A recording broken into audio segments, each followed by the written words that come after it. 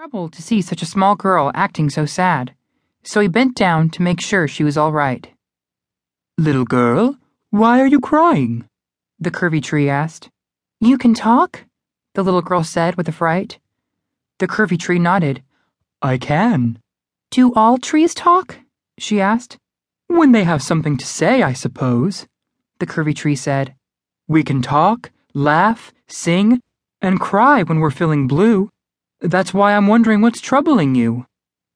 "The other children in my village are very mean to me," the little girl said with a sniffle. "They make fun of my glasses, and they tease me about my hair. They say I talk funny, I'm not pretty, and I'm not smart." "That's silly," the tree said. "I'm just a tree, and even I can see that isn't true. Those village children would be lucky to have a friend like you." "No matter how nice I am, they're never nice to me," the little girl said. "I don't think I'm ever going to find a friend." The curvy tree wiped her tears with his leaves. He thought about her troubles and was reminded of something that happened a very long time ago. "May I tell you a story? I think it will make you feel better." "What story could make me feel better?" the little girl asked. "It's my story," the tree said. "When I was young, barely taller than a shrub, the other trees in the woods were very mean to me because I was different. They made fun of my winding roots, my curvy trunk, and my loopy branches. It made me sad, and I used to cry myself to sleep every night. Then one day, loggers came to the forest and cut down all the trees except for me.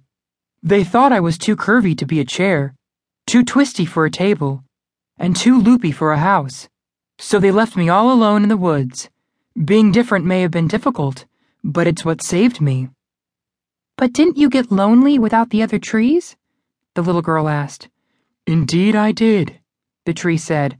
"I thought I would be alone forever, but then I grew, and I grew, and then I grew some more. I grew so tall that I could see far into the distance, and it made me smile." "Why?" the little girl asked. "What did you see?"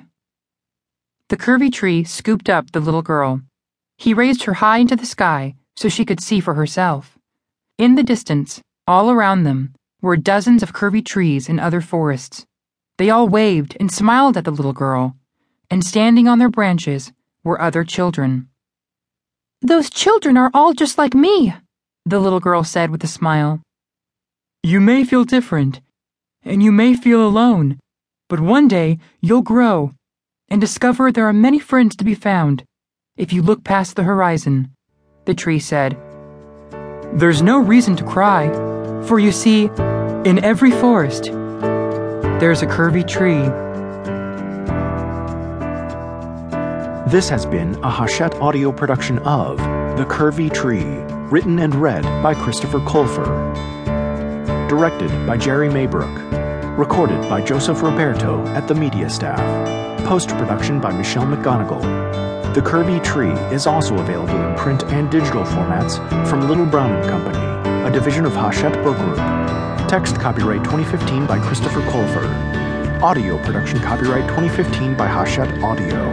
All rights reserved.